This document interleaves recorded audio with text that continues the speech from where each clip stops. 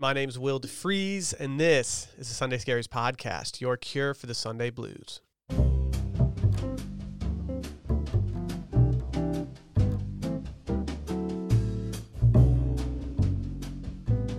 Since before I even recorded the first episode of this podcast, I had one intention.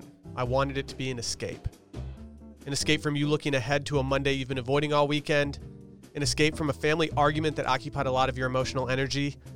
Hell, even an escape from a playlist that you've been listening to every day on your way to work. And while we need an escape more than ever right now, I'd be remiss if I didn't use this platform to stress the importance of self-quarantining and social distancing during the outbreak we're all facing. Now more than ever, our personal and professional lives are going to feel a little uncomfortable. We've had a departure from our norm, and it's something we all feel on some level. But even now, we're not doing enough. We need to each have an understanding of our role, and it'll be one of the simplest roles we ever play in our lifetimes. Stay home, maintain your distance when you're forced to be in public, and wash your hands. While we all try to stay safe from the comfort of our own homes, there's a bigger problem at hand. Play your part and encourage others to do so too. While organizing for this week's episode, I have to admit that I wasn't exactly inspired. I saw a tweet the other night that said, "It's okay to not feel creative right now." It struck a chord simply because it was something I was feeling, but not something I had yet to admit to myself. There's somewhat of a social pressure to make the best of the situation at hand. And while I like to encourage you all to do so, I'm also completely understanding that some things just aren't made to have the best made out of them, particularly global pandemics. If you're like me and you feel yourself caught somewhere between uncertain and scared, but all the while relieved that you're safe, know that that's okay. Do what you need to do to feel your best, and take the time you need to do whatever it is that will put a smile on your face, even if it's just waiting it all out. As for me, I thought that this week would be the perfect week to take some questions from you, the listeners, so let's not waste any more time and just jump right in. What's your take on minimalism, or at least taking steps to live more minimally? I've always tried to take a minimalist approach to things, but I don't think I could ever be considered a minimalist. Frankly, I'm not all that well versed in design as a whole. I know what I like, and I simply surround myself with those things. But during my tenure at an old job, I started taking a liking to one designer who in particular has completely tailored my minimalist taste, John Pawson. He's a British minimalist designer born in Halifax, England, whose imagination knows no bounds. A simple Google search of him will reveal the exact type of minimalist aesthetic that I would like to achieve should I ever decide to go that route. His architecture, his panware, and everything else please the eye no matter the situation. And the best part, he even has a minimalist cottage in the Cotswolds that you've probably unknowingly seen on Instagram. As for tiny houses and modified vans when it comes to minimalist design, well, they're fine, but they're just not for me. When it comes to the space surrounding me, well, it's more. What are the best ways to scent your apartment without a candle and a flame? Well, I'm not exactly well versed in this as I am with scented candles. I do have two alternatives that I've been meaning to get into for literal years now. The first is fairly simple and something you've most definitely heard of before: incense. While it's not exactly an original suggestion, it's a viable and inexpensive way to replace your scented candles, but still get something pungent enough that it makes an actual effect on your place. I know incense has long been associated with people trying to cover up the smell of weed, but new brands are popping up all over the place, and they're definitely changing the stigma that surrounds it. Alternatively, we have diffusers. If you're unfamiliar, they're pretty simple. It essentially looks like a small bottle with long, damp sticks popping out of it. While it's not as pungent as incense will be, it will linger for longer periods of time and takes very little maintenance or cleanup. Unfortunately, a lot of scented candle companies also have both options for candles and diffusers. So if you got a scent that you like, you can still stick with it. It's a win-win for everybody. What is one thing you've wanted to implement into the Sunday Scaries podcast that you just haven't yet?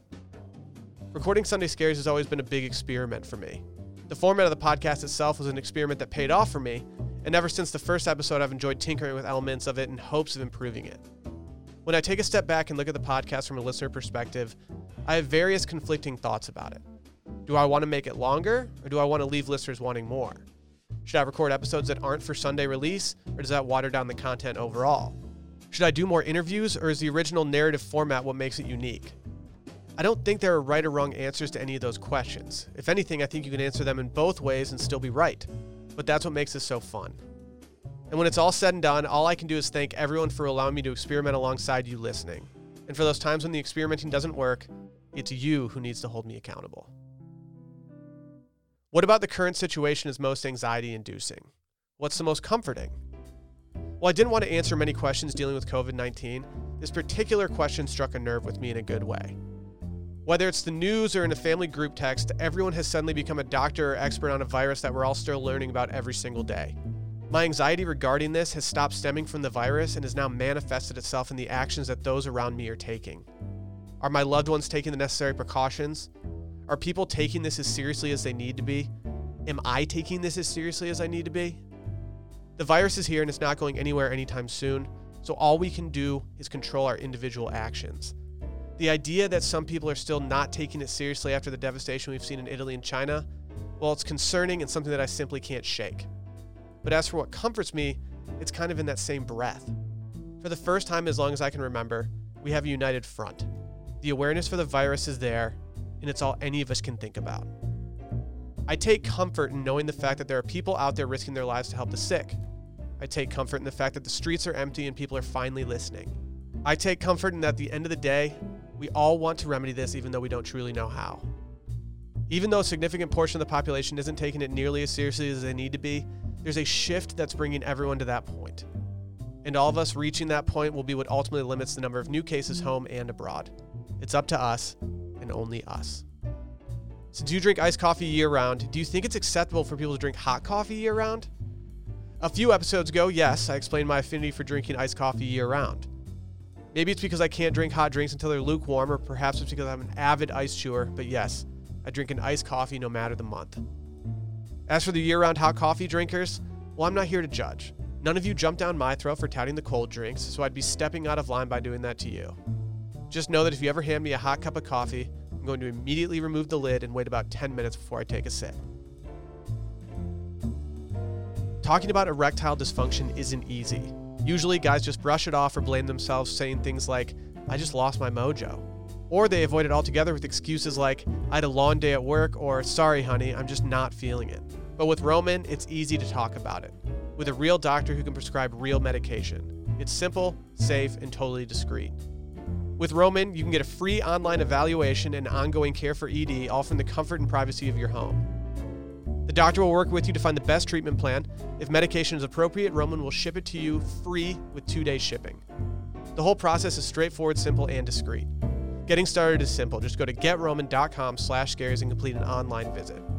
Erectile dysfunction used to be tough to tackle, but now there's Roman. Complete an online visit today to connect with a doctor and take care of it. Just go to GetRoman.com/scaries to get a free online visit and free 2-day shipping. That's GetRoman.com/scaries for a free visit to get started.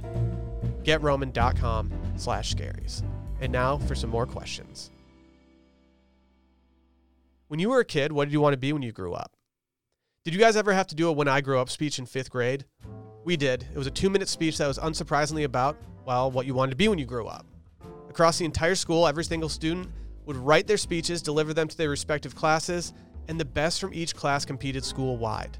While I never made it to that big competition, I got second place in my class for my speech about wanting to be an Imagineer at Disney.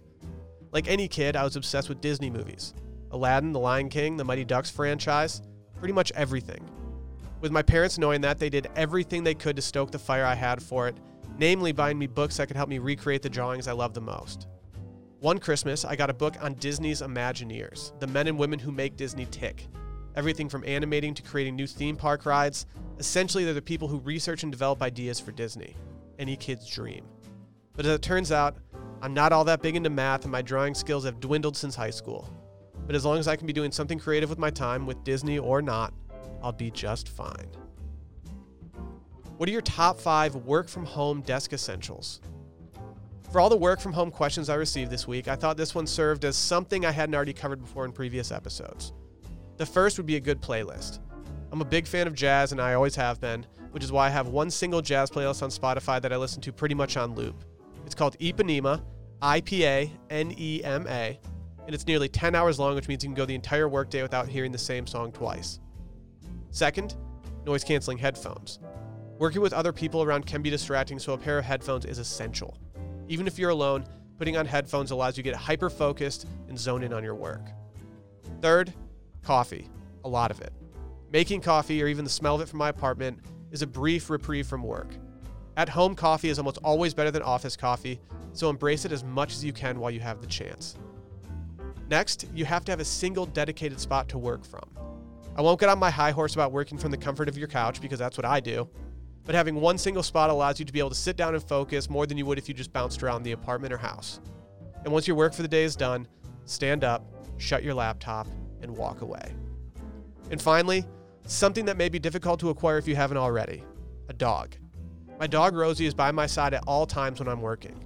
She allows me to distract myself in times of need, and she forces me to go outside once every few hours for a much-needed her time. And while I don't always want to take her out to go to the bathroom, the time spent away from my computer with her is something I can't take for granted. If you made a Sunday Scaries scented candle, what scents would it have? What color would it be? What would it be called? A question I've thought long and hard about. I've been very blunt about my want for Sunday Scaries scented candles, but the pieces haven't really fallen into place yet. My two favorite candles happen to be two polar opposites. One is considered to be a manly scent with leather, tobacco, and oak, and the other is a little more fair with amberwood, vetiver, and cedarwood. And for me, I think I'd skew in the latter's direction. I'd want to create something with roots in my hometown, so spruce or pine needles, while also triggering memories of being in a relaxing spa with cucumber or vanilla.